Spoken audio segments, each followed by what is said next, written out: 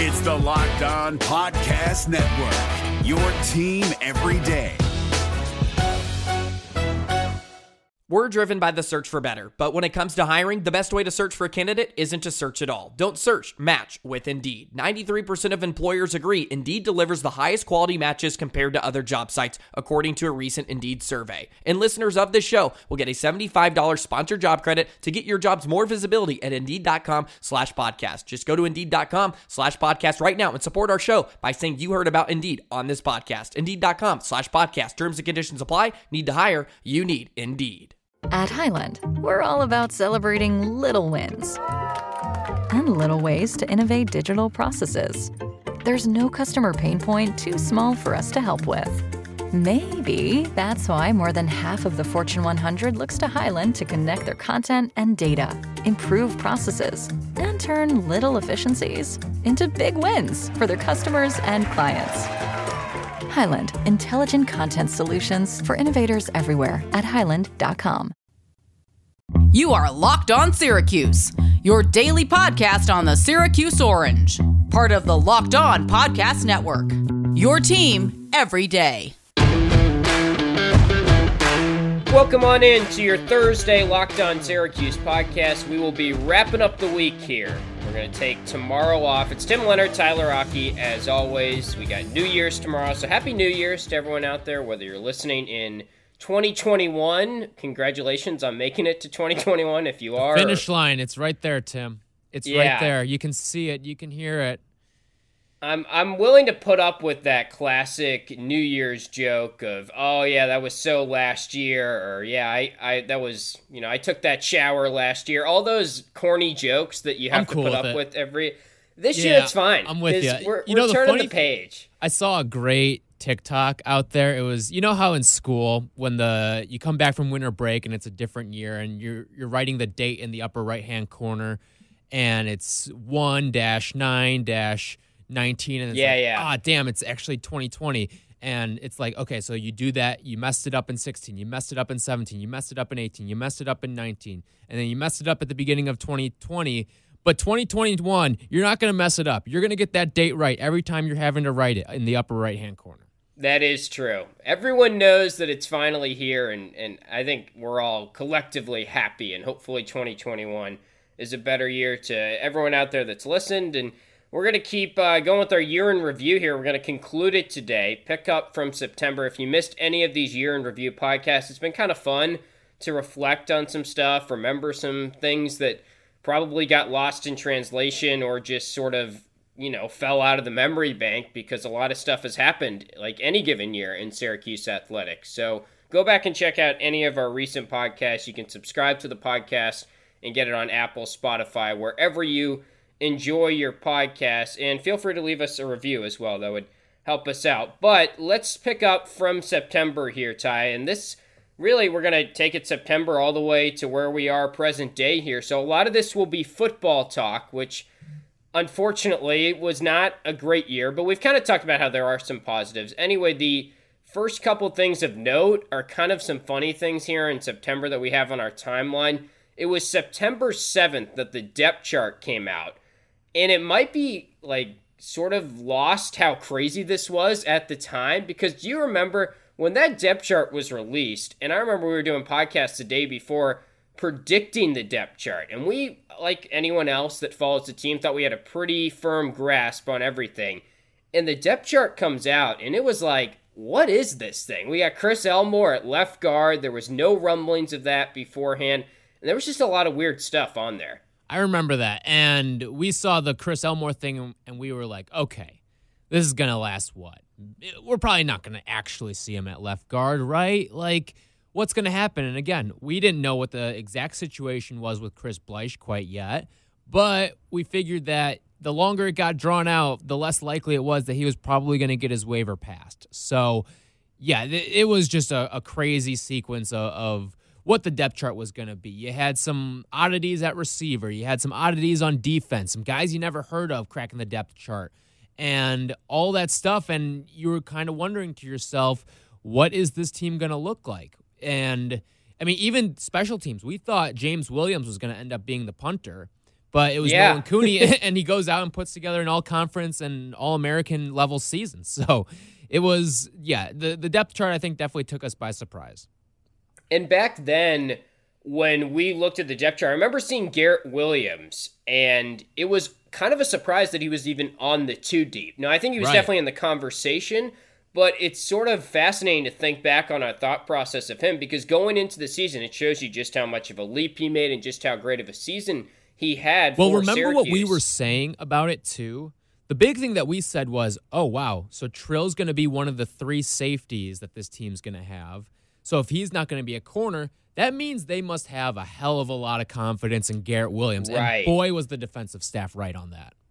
And you hear, now it's hindsight, and you hear Dino was saying stuff to the tone of, Garrett came into camp and he just had that attitude right away. And he had a great camp and he just checked every single box and he left us no choice but to put him on that 2 deep. But he was definitely one of those surprises. Also, on September 7th, the same day that the depth chart comes out, we find out Enrique Cruz, the offensive lineman who at one point was a 4-star, I think maybe on a couple sites is still listed as a 4-star. He's dropped to a 3-star on 24/7 Sports. He committed on September 7th. So that was, on top of the crazy news about the depth chart, was a great thing to get him, because obviously the offensive line, when you juxtapose one day you see a depth chart where you've got a fullback that has never played offensive line since 8th grade or whatever it was, is now starting, and at least the positive to that was that Cruz was committed and on the horizon and coming soon.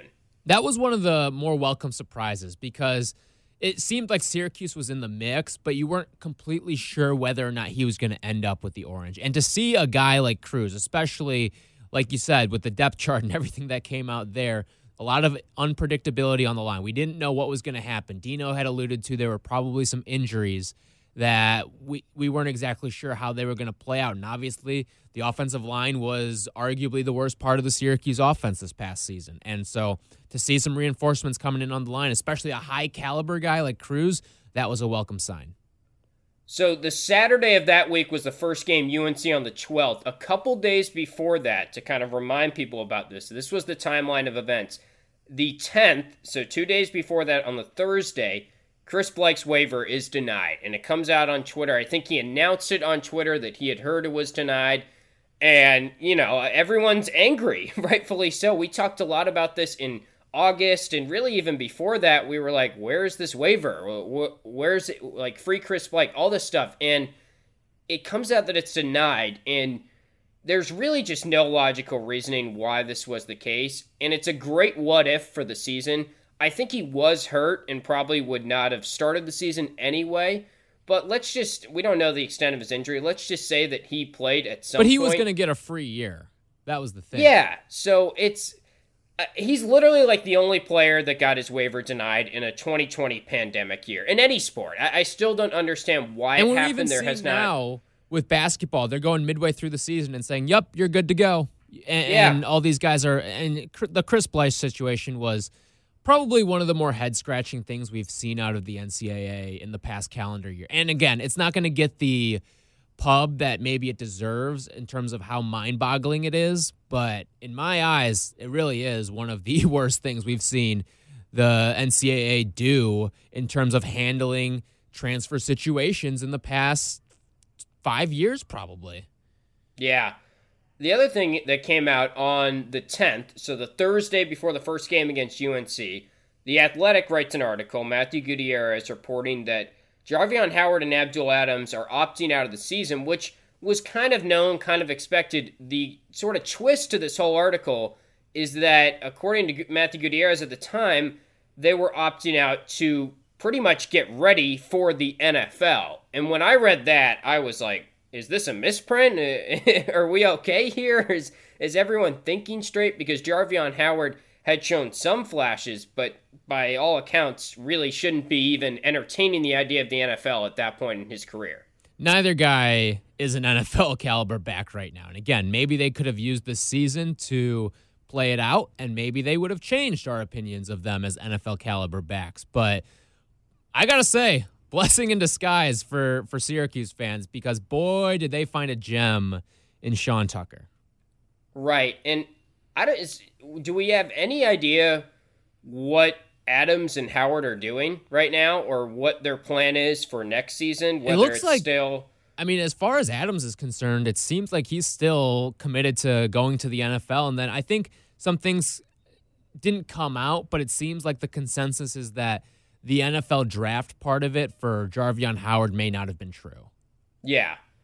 So I wonder. So he what's may be next coming for him. back next season. Okay. And that'd be a plus. I mean, we didn't have a ton of depth at the running back position once you lost Jawar Jordan. I do feel good about the running back position going forward because you bring in Josh Huff next year, and there's a lot of great A options. lot of power Sean in that Tucker. backfield now. Yeah, which is great because they haven't had that in a while. But by all accounts, I mean, let's bring on Jarv Howard. Let's get him back if he's changed his mind on the matter or if the report was false. Whatever the case is, it'd be interesting to see if we find something out in the coming weeks, which I don't really even know if we will. We'll probably just have to wait a while on that one, whether he is playing next year or maybe he'll announce something in the coming weeks. Who knows? But that was 2 days before the first game of the season, and it was kind of a dud. I was at this game against UNC. It was very bizarre because this was very fresh in the start of the season of no fans are there. What's it like being in a stadium where there's fake crowd noise, all that stuff. It was very bizarre. And Syracuse actually hung around in the game because UNC was basically shooting themselves in the foot for the first half of the ball game. A lot of turnovers, a lot of sloppiness on special teams in the game, a lot of penalties from Syracuse.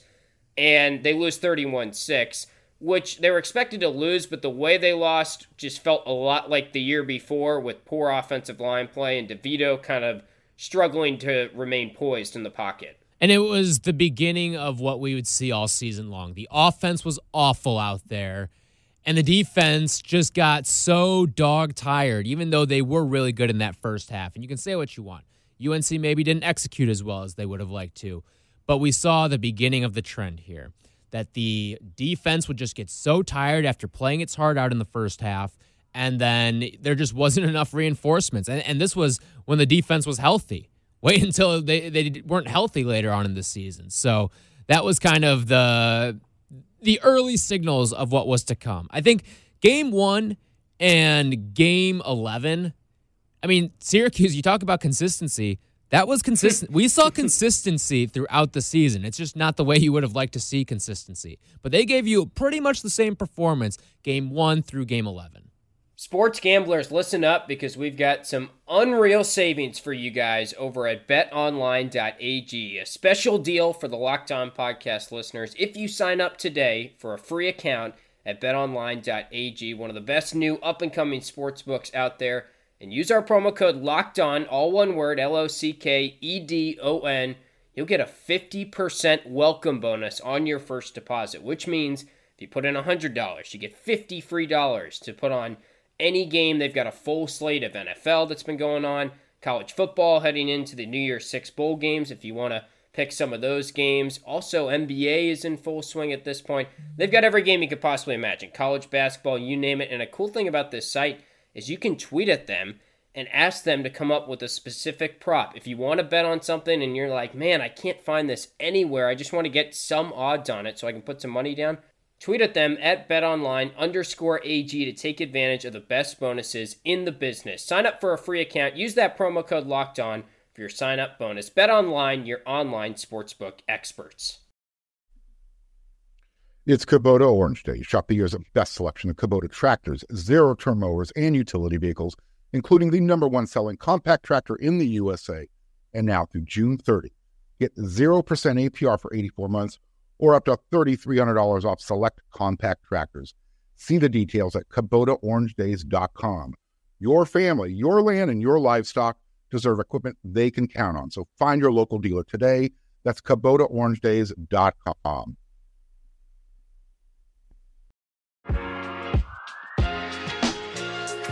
Getting into the second game, Pittsburgh was on the 19th, 21-10 loss. In hindsight, one of the better games probably they played all year. Pitt Probably, yeah. never really panned out, but at that time, Pitt was still pretty good, and they still had their quarterback healthy, and there weren't as many problems that they would sort of later have in the season. And DeVito comes out in that game. Really, the big headline from that game was Rex Culpepper in his return from cancer, tosses a touchdown pass. Was it on his very first pass when he came in? I can't remember. I don't remember if it was the first pass or not, third. but yeah, it was his first series because DeVito got a little stinger, and DeVito comes back into the game, if I'm remembering correctly. And, yeah, I think he did. But Rex, he throws a touchdown on that first series, the bomb to Taj Harris, I believe it was. And yeah, that was a really cool moment. But again, this was also kind of a theme that we saw. But Dino quit on the team at the end of the game when they had opportunities to use timeouts to save some clock, and he just chooses not to use any of them. The clock winds out, and ultimately Syracuse loses the game, even though they had, albeit a very, very slim chance, especially the way that the offense was executing. It was a slim chance to win. But even when there's a slim chance, especially in game 2 of the season, you have to show a little bit of faith in your team, and Dino Babers did not do it in that game. Now, this is sort of funny to think back on because after the Pittsburgh game, there were real rumblings after another clunker from DeVito where it was similar type of problems that we had seen from him going back to last year and the UNC game in the week prior.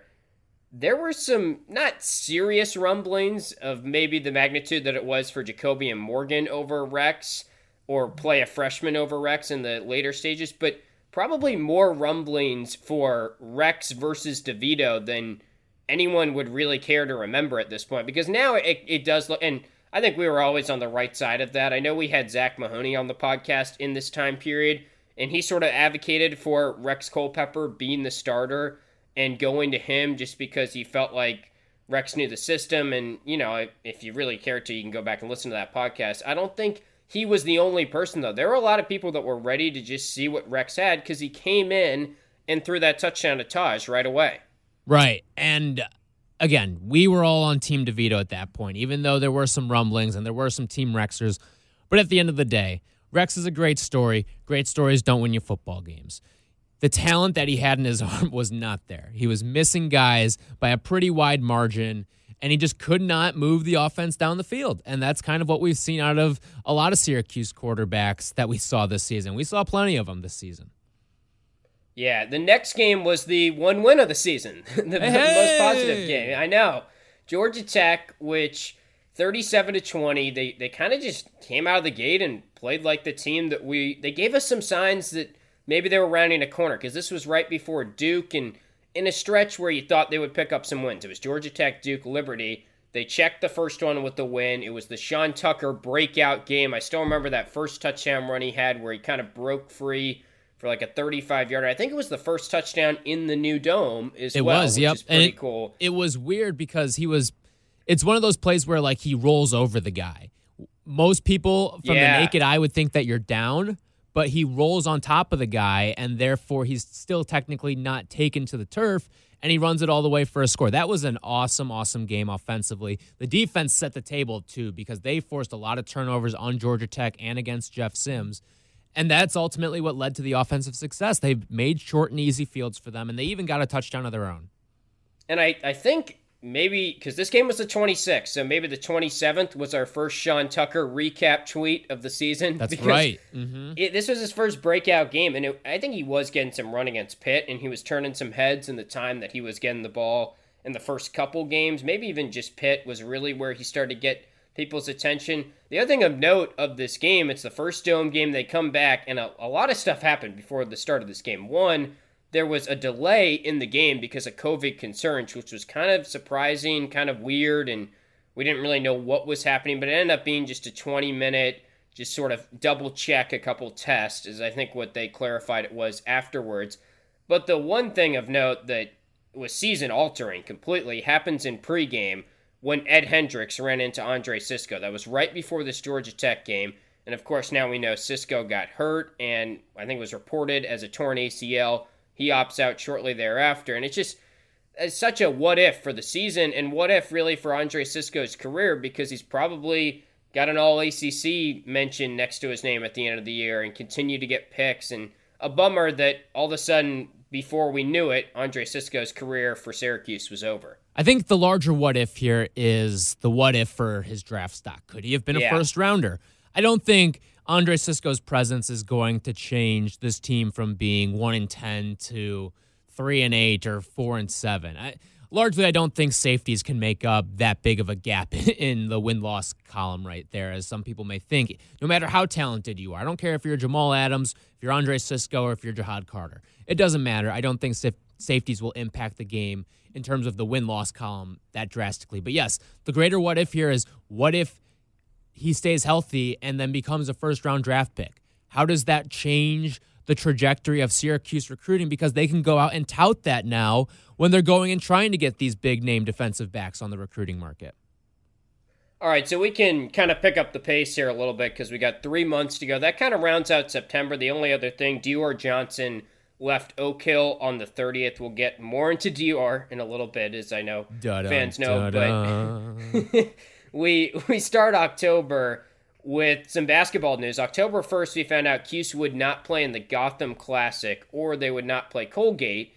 And the Gotham Classic was actually a game against LSU, which kind of looking back on it would have been an intriguing matchup. That sort of set the table for changing their schedule a little bit. And this was in the unknown of what is the college basketball season going to be like and what is the schedule going to be like. On October 7th, they lose to Duke. And this wasn't rock bottom. I wish it was, but we find out that in the coming games there were new the rock got bottoms. Even deeper at some point. Yeah, you were pushing the rock down.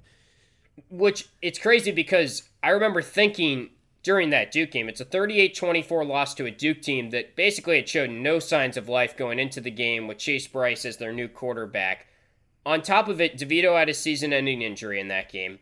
And the dome started leaking. And I remember when we saw the dome leaking, it was like, oh my God, what a terrible, terrible day. And little did we know that would be... 2020 in a nutshell. Yeah, it'd be like the fourth worst game of the year, which is so sad to say out loud. It is. And I think my favorite part of the dome leaking was that the Syracuse athletics people were like, no, we kind of expected this to happen. Like, this is not a big deal. And it reminds me of the meme of the dog sitting there with the coffee and the room's just on fire. And it's like, everything is fine. Yeah. No, not everything's fine. Your dome should not be leaking. Like, come on. Let's think about optics here for a little bit. Wasn't that kind of the insignia of the season right there? I feel like the dome leaking was just a giant symbol of what we were about to see for the rest of the 2020 football season. It's like if I went out and bought a shiny new car and put in a ton of money, or maybe I got my car renovated or something, and then I just pulled up to your house with a flat tire and was like, oh, this is totally fine, Ty. Like, no, it's this not is even that. It's like happen. The exhaust is smoking, I feel like. That's more like it. Right. I mean, I think a flat tire is pretty catastrophic. The dome leaking is maybe not going to change things, although it did literally alter a women's basketball game later in the season. So we'd come to find out that this was... But I guess you can practice on the floor after, like the men's team did. Right. It's still a weird one to think back on that. Maybe we'll get into that in our timeline. But after the Duke game, we find out Andre Sisco's done for the season on the 12th. He declares for the draft on the 13th. Remember that video leaked out on Instagram? I think Anthony DeBundo was kind of on top of that. Yeah, actually. he got a shout out to him. That may have been the spawning of the Scoop standings. It may have been. I think back to it. Yeah, we wanted to give our guy the first point perhaps there. But Sisco declares for the draft. Not a shocker. It was kind of one of those things where you're just like, man, loved his time in Syracuse. What a cool story that he came from a little known recruit. He wasn't coming back. Yeah. So we kind of moved past that. I mean, it just... This was sort of the downfall of the season here, though, because you lose DeVito, you lose Sisco, on top of losing all those opt-out running backs before the year, the offensive line problems, and all of a sudden you're quickly getting to this laundry list of injuries where you go into Liberty, and now we know Liberty is a good team. So it doesn't sting as much, maybe, as some of these other games in hindsight, but Liberty did just sort of embarrass you, and even in the moment, it was sort of national attention from the lens of, whoa, Hugh Freeze is doing something to Syracuse right now. They're going all over them in the dome. The final score was 38-21, and we get Taj flipping the bird in this game too, which was probably kind of another cherry on top. Iconic picture of the year for Syracuse athletics, I think, and that's not a good thing. But I mean, you could say what? I'm sure there's some people out there touting, oh, it's probably the Alan Griffin chase down block. That was a really cool picture. No, the best picture I saw all year was Taj flipping the bird to the camera. You got his little partner in crime, his sidekick, Tommy DeVito, right next to him, giggling while it's happening. And It's just like we said, we thought rock bottom was the Duke game. Boy, did it get a lot worse. Another great photo from the year that's just jogged my memory when Jim Boeheim was spotted throwing a jacket that was lined with photos of him throwing his jacket inside the jacket. That was jacket a good one. tossception. Yes, I think that might have been early on in 2020, maybe the Virginia game. I can't remember, obviously. But that was the Liberty game. I mean, just another dud that sort of deepened the rock and slammed it into the ground a little bit more. Also on that day, the NCAA granted winter athletes an extra year. We find out that is official. My favorite part of that is all of the stats and record nerds were like, well, now Buddy Boeheim's going to break every record. And GMAC got upset. And everyone was up in arms. All the stats nerds were getting all feisty and testy with everyone. Who cares? Yeah. Let the kids get another year. I think they deserve it for having to play for free in a pandemic year, and those Big Ten athletes having to play on Christmas of all days too. Anyway, John Wildhack on the 21st, so I think this was a bye week, I'm assuming, right? After Liberty? Yes, this was before the game against Clemson. Okay, right. So good time for a bye, sort of. They come out, Wildhack announces on the 21st that Dino will be our coach in 2021, and I hope for a long time. And I think it was good on Wildhack to address it. And we talked about this when it happened, but, it was expected. The buyout is large. We get it. A lot of people that didn't understand that, I just don't think you really understand what's going on, and that this was pretty obvious that as bad as this season was, Dino was going to get next year for sure. And I think it's interesting, too, because, yes, you mentioned the large buyout and all that stuff, but him getting out ahead of this, I think now that we know how the rest of the college coaching carousel kind of played out, like we saw Will Muschamp and Gus Malzahn, they had monster buyouts at South Carolina and Auburn. Now, again, it's kind of apples to oranges here because they're in the SEC, they're at football powerhouse or places that have a lot of football money, and maybe the boosters care a little bit more about the football team, so they're willing to pony up some of that money for the said buyout. But I think that if Dino Babers was at an SEC school and putting up the same results that he put up at Syracuse, he would have been gone too.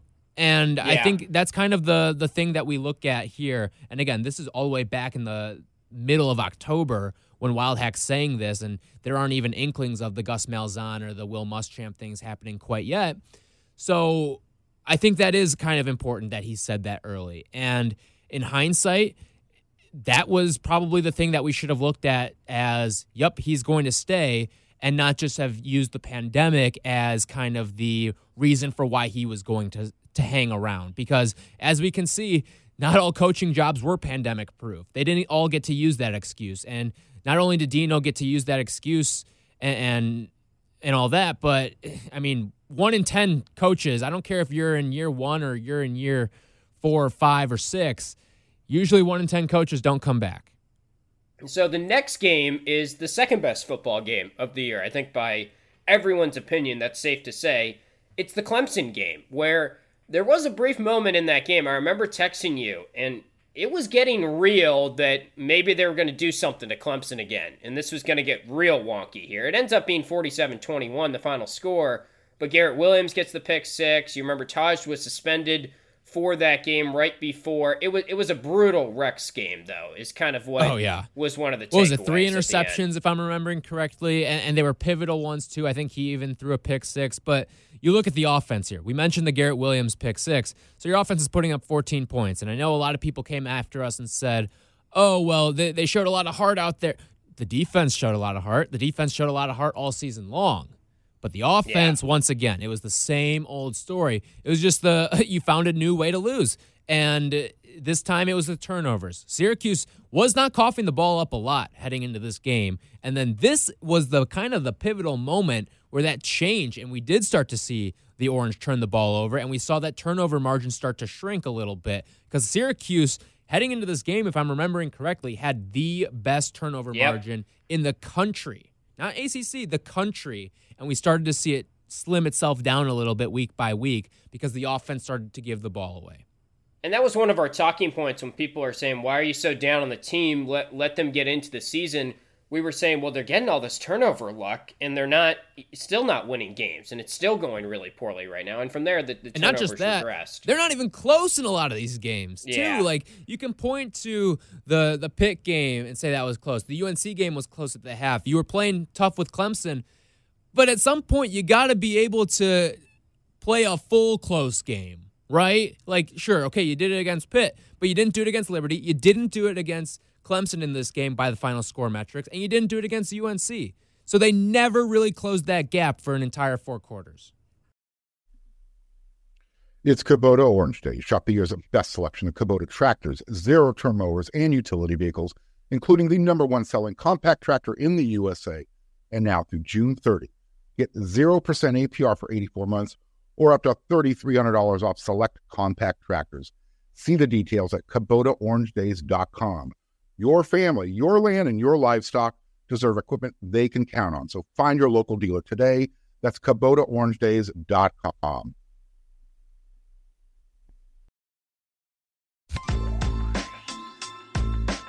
So Wake Forest is the next game. This is Rex full rock bottom, get Morgan, get a freshman in the game. And they end up losing 38-14. But the takeaway from this game is Morgan gets in on the final drive, goes whatever it was, 5 for 5, hits a tight end for a touchdown. And Dino gets in the press conference afterwards, and I remember he said something to the effect of, I'm just happy that he caught the first snap, and, I can't really glean anything from this, which I do sort of get, but he just didn't really give him any credit, and it was like, okay, Dino, now you have to realize, after seeing Morgan go out there and do something positive, I don't care what the situation is, that whole week after that on the podcast, going into early November, we were like, Dino, please start Jacoby and Morgan so we have something to look forward to for the rest of the season. And, yeah, you mentioned how he was not crapping on him for his performance, but said that's what he should do. They're second and third stringers. Well, Jacoby and Morgan's a fourth or fifth stringer, so he's technically playing up in the competition. This is the 14-year-old playing in the 16-year-old Little League here, okay? He's a true freshman coming in, and that's why it was kind of inexcusable. And the fact that he held out that long. And remember, Syracuse, it was kind of the same thing in this game, too. They held close with them for a little bit. There were bits and pieces where you thought maybe Syracuse could have a chance on a final possession, and then Wake Forest starts to pull away because the defense is tired. It certainly didn't help that you didn't have Sean Tucker in this game or Trill Williams on the defensive side of the ball for you.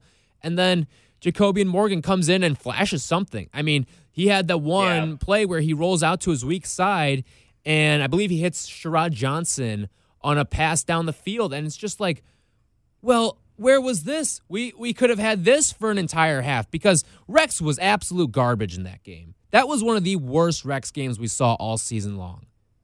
Yeah, I think I said earlier Rex rock bottom was Clemson. Or no, I think I was spot on. This was rock bottom, and they go to Jacobian for BC. He starts.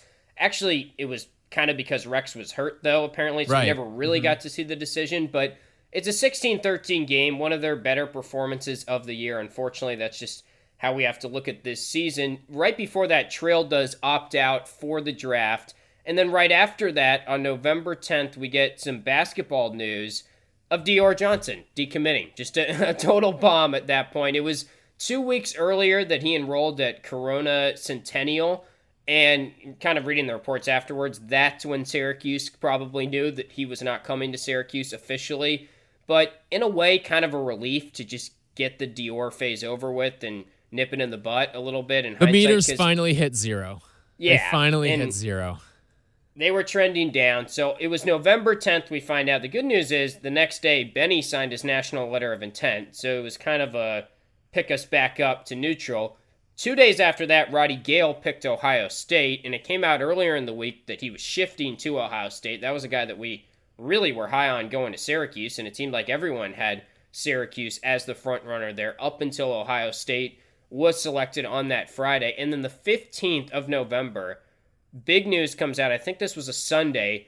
Jim Boeheim tests positive, and the program has to go on pause. There's question marks about the opener against Bryant, and that was scary because now we know Boeheim made it through, and he was totally fine. It seems like he had minor symptoms, according to himself, but he was in that age bracket that made you a little concerned, and that one hit a little harder than we were talking about on the last podcast, how you saw guys test positive. Like I saw last night, Kirk Herbstreit test positive for COVID, and I don't want anyone to take this the wrong way. I hope he's obviously okay, first and foremost, but also it was kind of just like on the bottom line on ESPN. It's not that noteworthy. This one did hit a little bit harder because it was Boeheim and just his age and everything, and he's a cancer survivor, all that tied into it. Right, and the thing, too, with this happening is it's right before the season, and you don't know what's going to happen now with the season. And again, obviously Boeheim's health was first and foremost, but sure, he was in that age bracket, but we know that he takes very, very good care of himself. He does the Pilates and all that stuff. He's in very good shape for someone his age. No doubt about that. What is he, 74, 75 years old now? So I think he's 75. Yeah, he's in very, very good shape for someone 75 years old. You don't see a lot of 75-year-olds walk, let alone roam a sideline for a 40-minute basketball game. So the fact that it's obviously a great sign that he got better and all that stuff, and then Syracuse eventually gets their season underway. A couple days after that, Elijah Hughes gets drafted to the Jazz. He's off to a pretty good start with them. The 20th of November, Syracuse is shut out by Louisville. That was another dig your deeper rock bottom type game. Jacoby and Morgan got hurt. And then basketball starts on the 27th. They beat Bryant by 1, but Boeheim, we all know, says that they shouldn't have played the game. There's the Grasso versus Boeheim drama afterwards. Gerard's first real signs of him struggling. But they end up getting the win. And really the biggest thing that happened in that game was Barama Sidibe got hurt. Right. That went a little under the radar because of all the other drama. There was the drama with Gerard. There was the big plays that you saw during the game, like the Allen Griffin alley-oop dunk, and then obviously the Boeheim saying that, we shouldn't have played this game on his halftime interview on Syracuse radio. And then after the game, Jared Grasso, of course, makes his comments. And then you just notice that, Barama Sidibe went out injured in the first half. And obviously, out of everything that happened in that game, that is the biggest news. Because, listen, the drama goes away after a while. We've seen Gerard pick it up and have some pretty good games. And we've seen Syracuse play pretty well in some games, too, where the pause, maybe they had gotten past it to a degree. But they have not really recovered from the whole Barama tearing his meniscus, per se, quite yet, because they have missed that strong interior presence that he provided. Late November, the last football game of November, the 28th, was a memorable one for sure. It was the Rex Culpepper spikes on 4th down loss to NC State, where probably their best offensive game outside of Georgia Tech of the entire season. They end up losing it 36-29. We need someone to make a 2020 Syracuse football highlights tape with the bed. Do we? The music bed of the Curb Your Enthusiasm theme. Yeah. Because this is the peak of it right here. When Rex spikes the ball on 4th down, he makes a or spot they could just keep cutting. Come on, man. Yeah, keep cutting to Rex spiking the football like as the beat drops and keep going to different scenes from the season and then go back to Rex and then go back to that Rex. That is perfect production right there. Any of our loyal listeners that are great with video editing, that is my project to you to open up this 2021. Yeah, that'd be a tough You'll get one. a retweet, you will get a laugh, and you will get a shout out from us. And who knows, maybe there will be another prize out there for someone. Also, I don't really want to watch it at the same time. So if you're I'd love to watch it. I would love to watch but it. It'd be torture for someone, the poor person that would have to make that. Anyway, the day after that, a really awesome story that is probably one of the better moments of the entire year, and we've been kind of counting those down on Twitter, and we'll continue to do so. But Tiana returns to the court after, obviously, her long battle with cancer and beating cancer, and she plays great as one of the better games of anyone on the Syracuse team, and they beat Stony Brook in Syracuse's season opener. That is, and again, for both her and Rex Culpepper, amazing feats. You went through one of the hardest battles a human can go through, and then you just kind of come back, and it's like life is normal, especially in the case of Tiana, because she was one of the best point guards before she had cancer, and then she's come back, and it's like she hasn't skipped a beat. She's been phenomenal, and I know the women's team is on pause right now, but she's obviously a huge reason why they've had all this success. It's weird because, we used to talk about the men's team and how they would always have one of the best players in the country, and now that's kind of shifted. It's the women's team that has year in and year out one of the best players in the country, whether it was Alexis Peterson, and now you've got Tiana Monacahia. There's always someone on that team that is garnering major national recognition, and Tiana is one of the best point guards in college basketball right now. So we can kind of fly through December. I did want to say one thing on the last November note that you wrote down here, something we really didn't talk about a ton. I don't know if it was just the timeline of events here, but it's on November 30th, Dino comes out and says that Cuse probably wouldn't have played the season without Elmore shifting to the offensive line position and making that change in preseason because they were down to so little scholarship offensive linemen.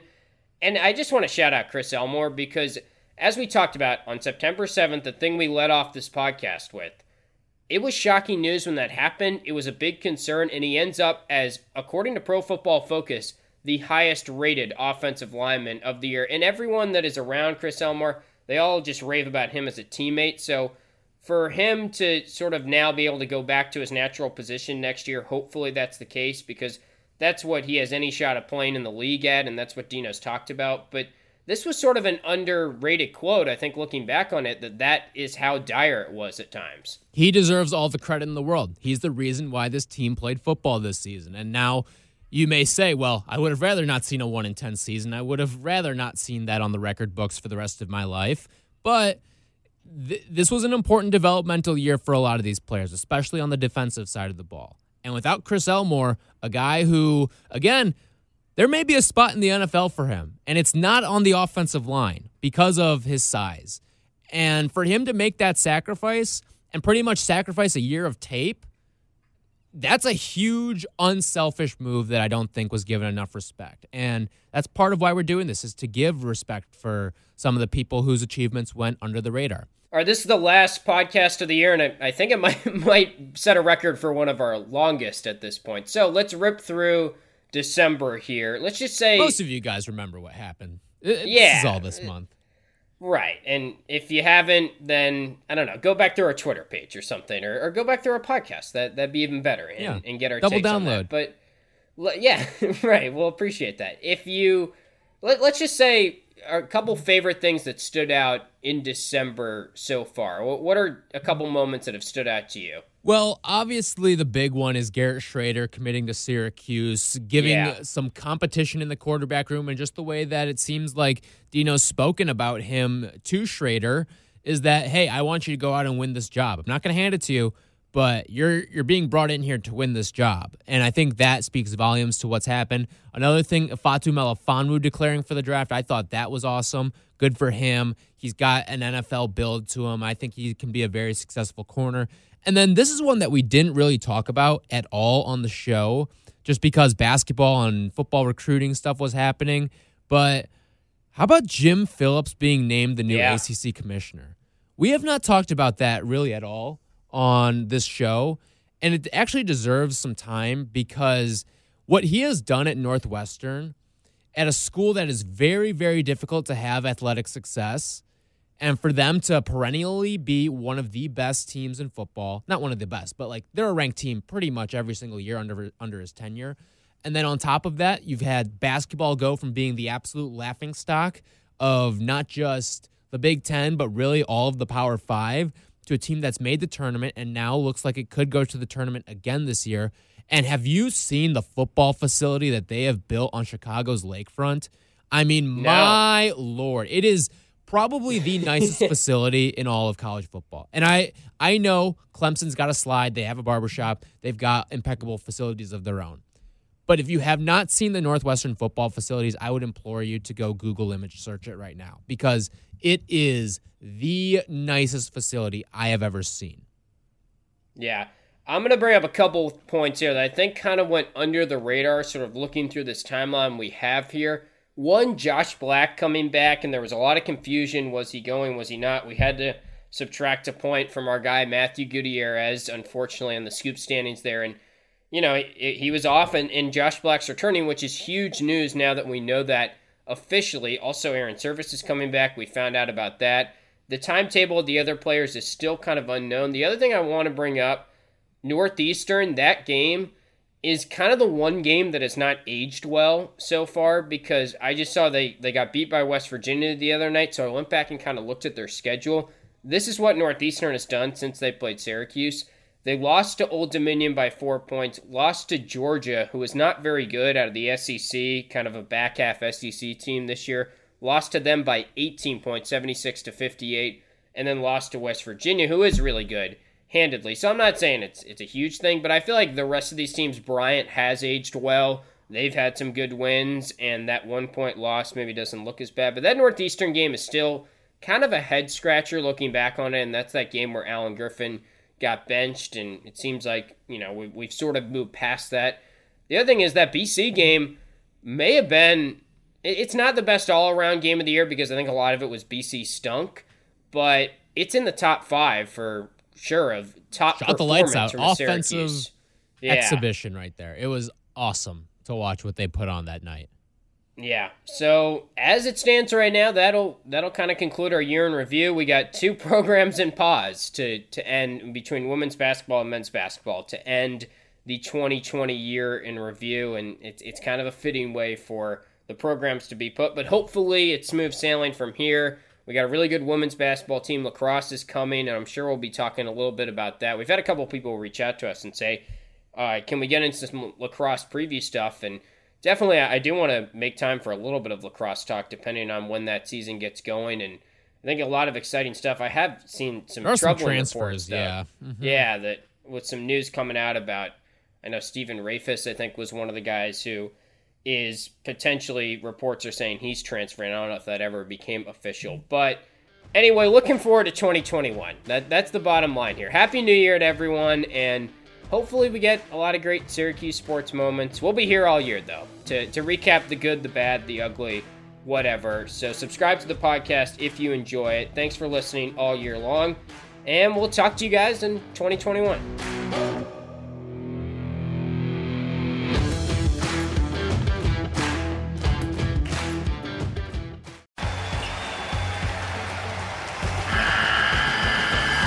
The NCAA tournament is almost here, and listening to Locked On College Basketball will give you the edge you need to dominate your bracket. So don't wait. Find Locked On College Basketball on YouTube or wherever you get your podcasts. Part of the Locked On Podcast Network. Your team every day.